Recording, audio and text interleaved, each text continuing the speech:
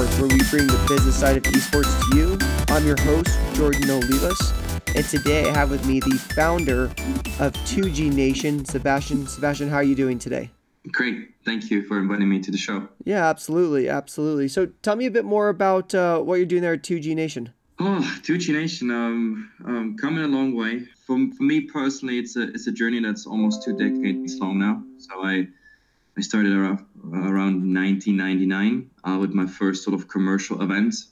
That was also the time when, for example, ESL was founded.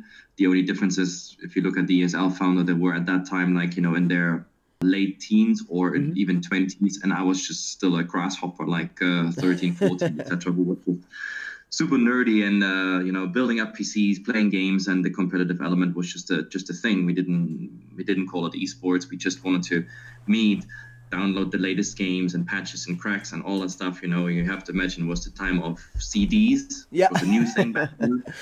Yep. And LAN cables and everything. So that's where I'm coming from.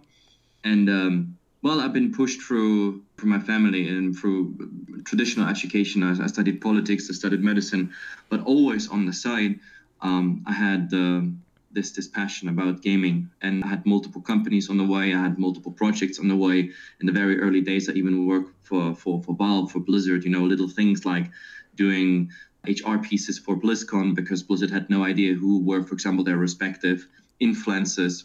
We didn't even call it influencers back then. It was just guys that had an impact, putting teams together. Played professionally as well. World of Warcraft, hello. CSGO, hello, etc. So these were my early games, and did that for years. And then 2G Nation was sort of the result of me going full time a few years ago. That was, I think, 2013, 14, something like that. That's when I sold my sort of side project, which I pretty much worked in the night after med school. So I went to university, then I went home, I went to the microphone. I was, for example, commentating on Dota 2 at a company which was called Hefla TV back then, which trained casters and covered sort of the tier 2, tier 3 scene, because it was absolutely under catered to. Everybody was just going for the big stuff, And even the big stuff didn't make enough money. And so it needed hobby guys like me that went for the stuff that made absolutely no money whatsoever. But even then, I tried to squeeze out every cent out of CPM-based things such as YouTube and Twitch. I had good partnership contracts back then, and I got the early some sponsors in,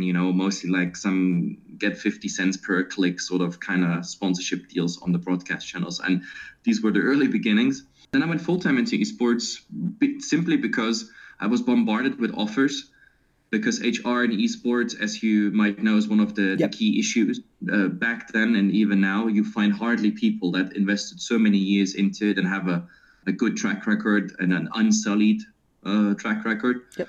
And so I got tons of offers, and the money just flew in. And it came to a point when I realized, well, I can work in what I love, and I'm going to make more money than when I finish med school and become a doctor.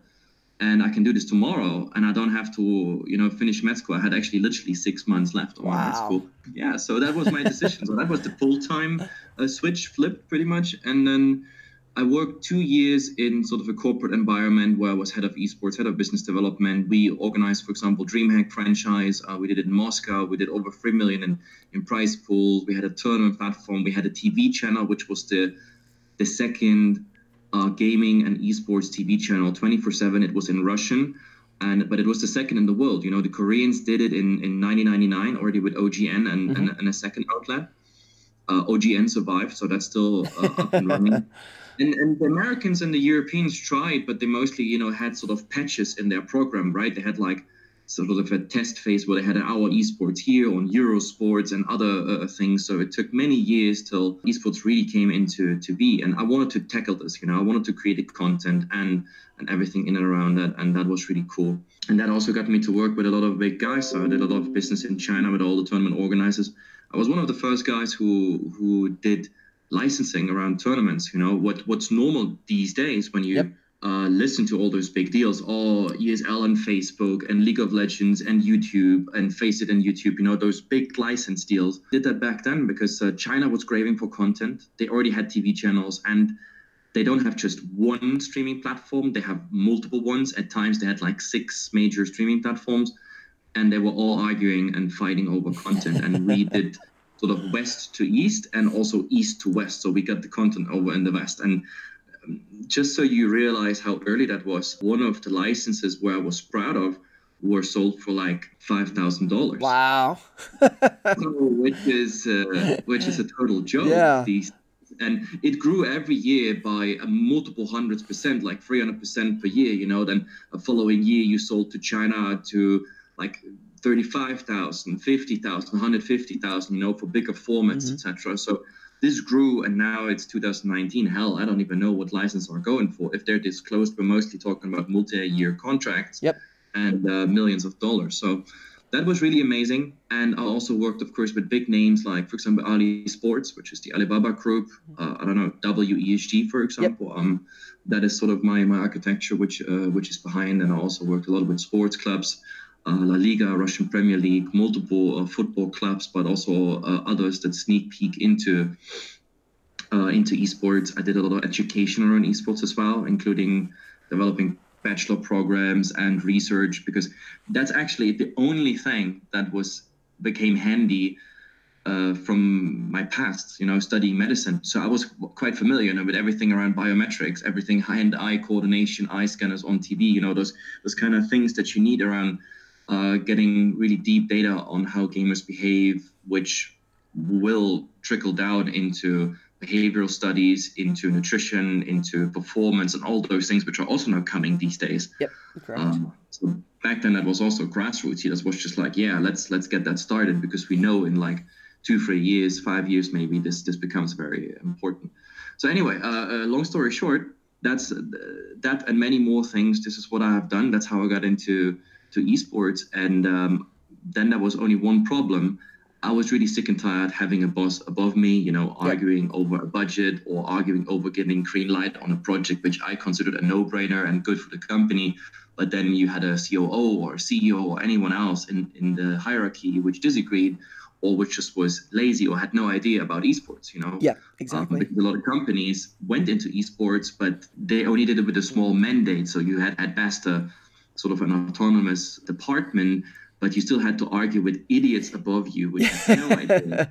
It's true though. That's still prevalent today when you look at a lot of the even larger esports teams. Unless you look at someone maybe like Immortals or someone who's truly independent, a lot of these mid-sized players who are partnered with larger organizations or even larger sports teams, they're kind of going through this hurdle of, hey, we're giving you money. It may not be all that much, but they don't understand it. And I think it's causing some slow growth. And what I've seen in a lot of my other podcasts that I've done and a lot of other people I've talked to is that there's a real lack of formality right now in the industry, and it's causing, in my opinion, a lack of growth. So if you go out there in any other industry, doesn't really matter what it is, film, professional sports, technology, you have a certain level of professionalism in terms of sales, in terms of software development, in terms of HR.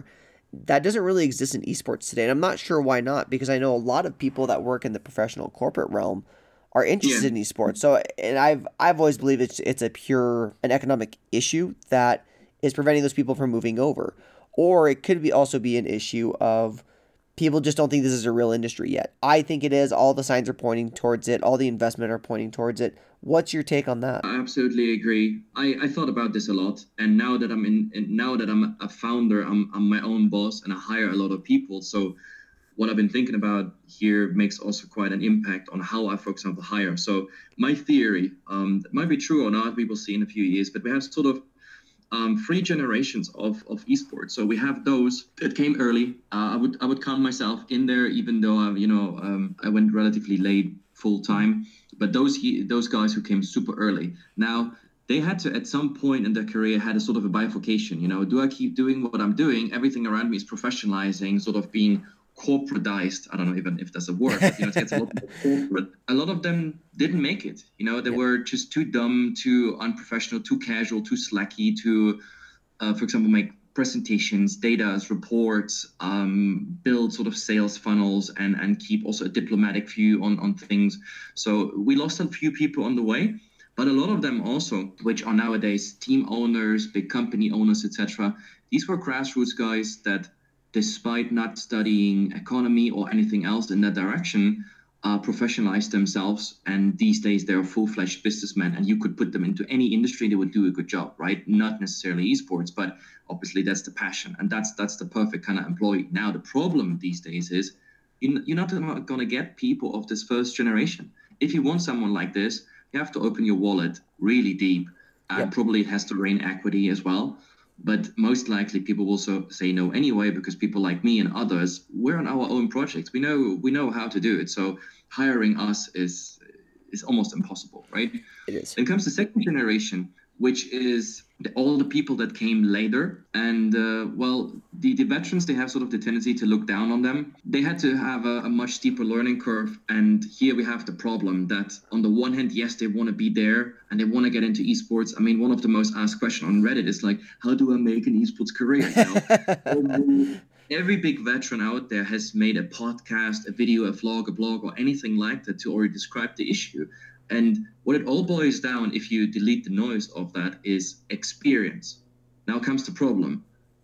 Where do you get that experience, right? Especially because the first time batches of experience you get without pay mostly.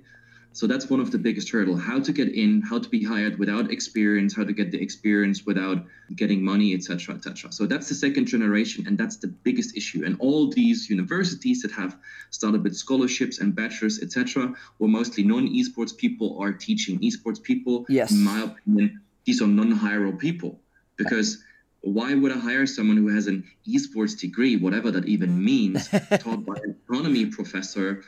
It means nothing. Exactly. You've hit a really interesting point on that. And when you look back at I would consider myself kind of caught in that in between the first and second generation, because I actually remember when I was younger, I would throw Smash tournaments, right? I would play competitively with several other ones, but I never really stuck with it as far as I could go. And I basically developed my professional career while keeping a pulse on esports. And really in the past year or so, I've really jumped back into it. And funny enough that you mentioned Reddit, I was reading something the other day on Reddit saying, hey, I want to get into it. Is 19 too old to get into esports? And what I responded with was that, if you want to become a professional player, a pro player in anything else, you're going to be a little bit of a disadvantage, but there's a lot of other things you can do outside of that. It's not just that. You can become a very successful streamer and not be a pro player. You can easily make $60,000, $70,000, $80,000 if you do it correctly. And not only that, but there's a whole other side of it, of business. And that's the whole purpose of this podcast is to say, look, not everyone can be a pro player. Some people are past their prime, but there's a lot of very lucrative ways that you can get involved in this industry. That's a major misconception. I fully agree. Like this is like, I mean, it's honestly, sorry for the blunt words, but I believe such thinking is quite retarded, because it's even if you draw the parallels, to the entertainment industry. How many Hollywood stars do you have in Hollywood, and how many employees around Hollywood, the entire entertainment sector, do you have? Exactly. Like what, 1 to 100, 1 to 1,000 ratio or something like that. So believing your only entry into esports is by being a pro player. Jesus Christ, like how do you even get that misconception? But I guess that's an education curve we have to go. One golden rule, and this is what I get this asked probably like two or three times a week through social media or through LinkedIn. People come to me and how do I get in? And I say like, experience. If you want to be hired by my company, I don't care about your gender, where you're from, even your religion, unless you really put that on the desk at work or something like that. All these parameters are totally irrelevant for me. I don't give a damn. Even remote and stuff, I can get over it as long as I read on your CV that you have experience. And I don't really care if that is from volunteering. Volunteering even shows me that you're very compatible with, for example, Startup Spirit, because you have been doing things at school, at night, after studies, while you had another job, etc. I know you're going to go the extra mile, and you got the experience, while others were like, nah, I'm going to comfortably go to school, then I go comfortably to my university, then I have a degree, then I'm going to hand over this paper to my CEO, and then I expect to be hired.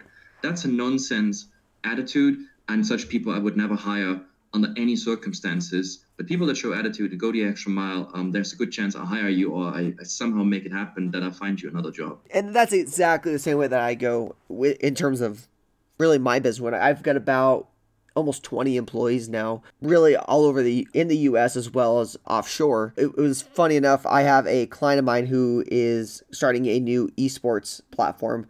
that we're going to be building for him. He said, hey, how am I doing? Am I doing everything right? It's my first major piece. And I said, Gary Vee has this great saying, ideas are shit, execution is key. And I absolutely love that quote. He said, you just got to get there. When I started my company, I literally had zero idea of what I was doing. I said, I've been in the technology and consulting world for a long time, so I know the general process. But I just said, let's just start. And I think that's what people need to start doing. Stop over planning, right? Just get in there and just start doing it. Yeah. And there's a lot of projects that I also see where young entrepreneurs are born in the first some semesters of their studies, just because they say like, well, I got some time. It's not the full capacity that this does require from me. I just built something on the side. If you're even semi-tech or full-tech entrepreneur, you can even code yourself. Jesus Christ, that's the best thing you have. Tech illiterate people like me, I started in my teens. Yeah, I was like really technical. I wanted to go always into details. And then over the years, it kind of vanished. It's like I forgot to ride a bike sort of thing, right? I'm really at a disadvantage because I can only have the ideas and a business model and everything around it, even the let's call it architecture and design, but I always need to find the funds and then the people to put this into production and into reality. So I have to go even 2 extra miles in order to get my thoughts from my brain into reality. So I always say, if you're young and you can learn or grassroots even into sort of, let's say it, MVP stages, absolutely check all the boxes, right? Because you're very investable. That's sort of the golden rule that also I can give to startup entrepreneurs. If you're semi-technical, then try to do as much as possible or get a technical founder in, program that MVP, because you're gonna lose all your teeth in that boxing match with investors if you ask for money for just an idea. You have to be someone like me who can leverage like 20 years of experience, so they trust me to give the money to me because they know my idea will become reality because I'm good at execution. But I know if you don't have that track record, nobody's going to give you that money just for an idea. Absolutely. Yeah, we're long past that phase of ideas turning into money. It's much more evolved than that now.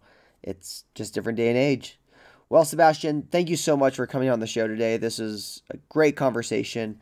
It's obviously very apparent that you are a key player in this space, and I hope that everyone listening today takes his words of advice very seriously, and hopefully you learned a little bit more about esports. Sebastian, anything else you want to say before we get off the air? Well, as I said, like about me, the years to come, I always want to stay true to myself, how it was 20 years ago, how it's now. So my channels are always open, may that be social media or LinkedIn on the more professional sides. And also when it comes to my companies, what we do is pretty much focusing on the things that don't exist. So my ventures always started with thinking about like, okay, it's been 20 years. What are the others doing? And mostly I do exactly the opposite. So if you go through all we do, our agency, our IT company, our platform that we have launched last year, you will see elements and technologies that were literally missing for a decade. And we're trying to entirely turn the industry upside down, where 100 other platforms or ventures or anything like that have done, sort of the standard thing. And we try to sort of innovate and revolutionize. It's very ambitious and very complex, but that's sort of me. And that's sort of my memo. Love it. Well, everyone, please be sure to visit the website twognation.com. That's 2gnation.com. Sebastian, thank you for coming on the show. Be sure to subscribe to us from wherever you get your podcasts from. And check us out at businessandesports.com. This is Jordan, signing off.